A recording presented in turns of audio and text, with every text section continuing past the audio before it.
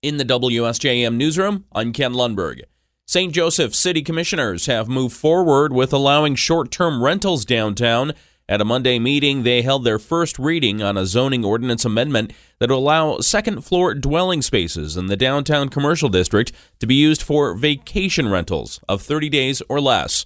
After hearing from several downtown business owners in favor of that amendment, the question was really about whether the ordinance should require the owners of the properties to ensure that there are parking spaces for each rental. City Manager John Hodgson tells us commissioners opted to apply the same parking rules to short-term rentals that apply currently to long-term dwellings. And for the most part, they don't have any parking requirements. The rules for the long-term dwellings are essentially that if new dwelling units are created outside of existing structures, they need to provide parking spaces. If they're created within existing structures, they don't. And if they existed before the ordinance was amended, they don't. Hodgson said the downtown business community is pretty united on wanting to allow the short-term rentals, believing they will solve the issue of downtown apartments being vacant.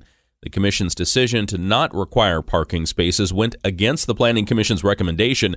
Mayor Brooke Thomas says this is a good compromise. I think it's a decision based on citizen input and resident input, and I think that we're heading in the right direction to make the downtown area vibrant and ready for business all year long. Right now, there are about 55 dwelling units that could be used as short-term rentals. The second and final reading on the ordinance amendment will be held at the Commission's next meeting.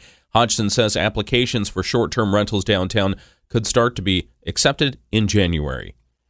Michigan State Police in Niles are planning a special holiday get-together this weekend. Trooper Holly Higgs with the Niles Post says they're welcoming the community to the post on Saturday from 9 a.m. to noon to meet Santa.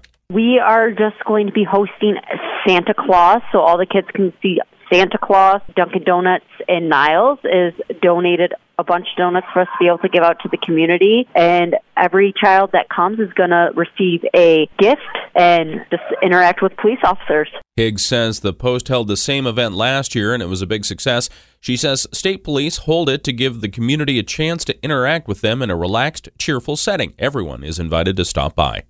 AAA is predicting more than 3.5 million Michigan residents will travel for Christmas and New Year's. Spokesperson Adrian Woodland tells us that's compared to the 1.7 million that traveled for Thanksgiving. This will be the busiest holiday travel period since 2019 and the second busiest on record. Most will be hitting the road. The majority will be traveling by car. At about 3.3 million will be traveling by car. Woodland says some days will be worse for driving than others. For road travel, Saturday, December 23rd is expected to be one of the busiest days, along with Thursday, December 28th and Saturday, December 30th. Those are all expected to be some of the busiest days on the roadway. Woodland says air travel is expected to break records nationally, so if you're flying, be prepared for crowds and delays. For anyone driving, Woodland recommends making sure your car is in good shape before leaving. Also, have emergency supplies in the car in case you get stranded. The Southwest Michigan Symphony Orchestra is planning its Lake Michigan Youth Orchestra Winter Concert this weekend.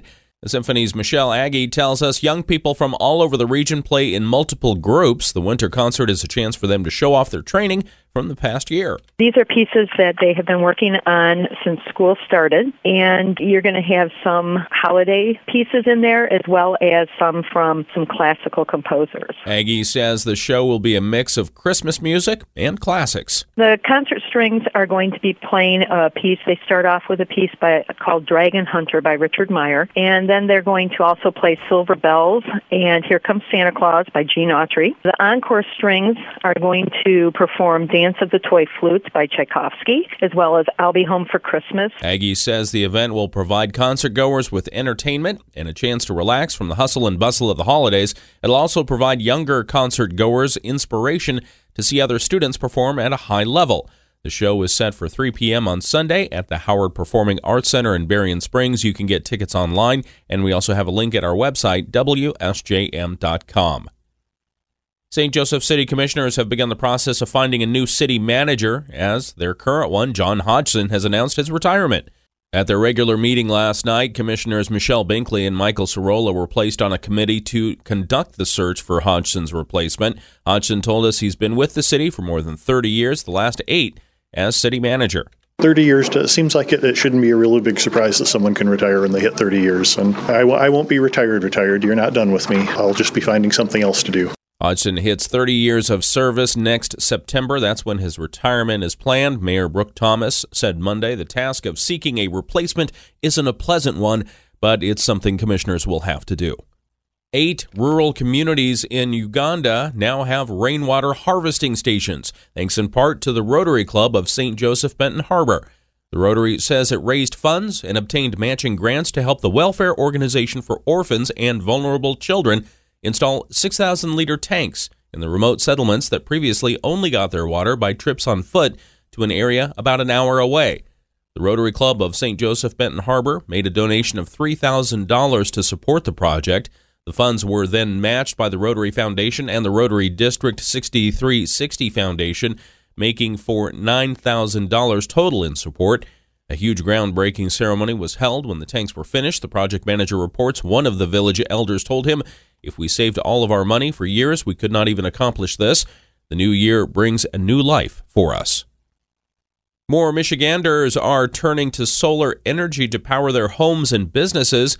Solar Energy Industry Association President and CEO Abigail Ross Hopper says Michigan ranks 24th in the country for total energy capacity, and it's ranked 16th for projected solar growth over the next 5 years. Currently, there's enough solar in Michigan to power 230,000 homes, and that's only going to increase. But the really interesting thing that I think your listeners will be glad to hear is that there's a lot of manufacturing of solar projects coming to Michigan. Ross Hopper says the association's Solar Market Insight report shows 2023 is expected to be a record year, with the solar industry growing by 55% compared to last year. 5% of U.S. electricity currently comes from solar energy, and that is expected to grow. Keep an eye out for special birds in your backyard this year. Tom Presby is the conservation manager with Audubon Great Lakes. Winter finches are a fun group of birds for not only bird watchers, but also anybody with a bird feeder, because every winter is different. You never really know what you're going to get. And this year looks like a good year for a few of these species that come down out of the boreal forests of Canada every couple of years. Presby says sunflower seeds are a good food to put in your bird feeder to attract species like purple finches, redpolls, and white-winged crossbills. In the WSJM newsroom, I'm Ken Lundberg.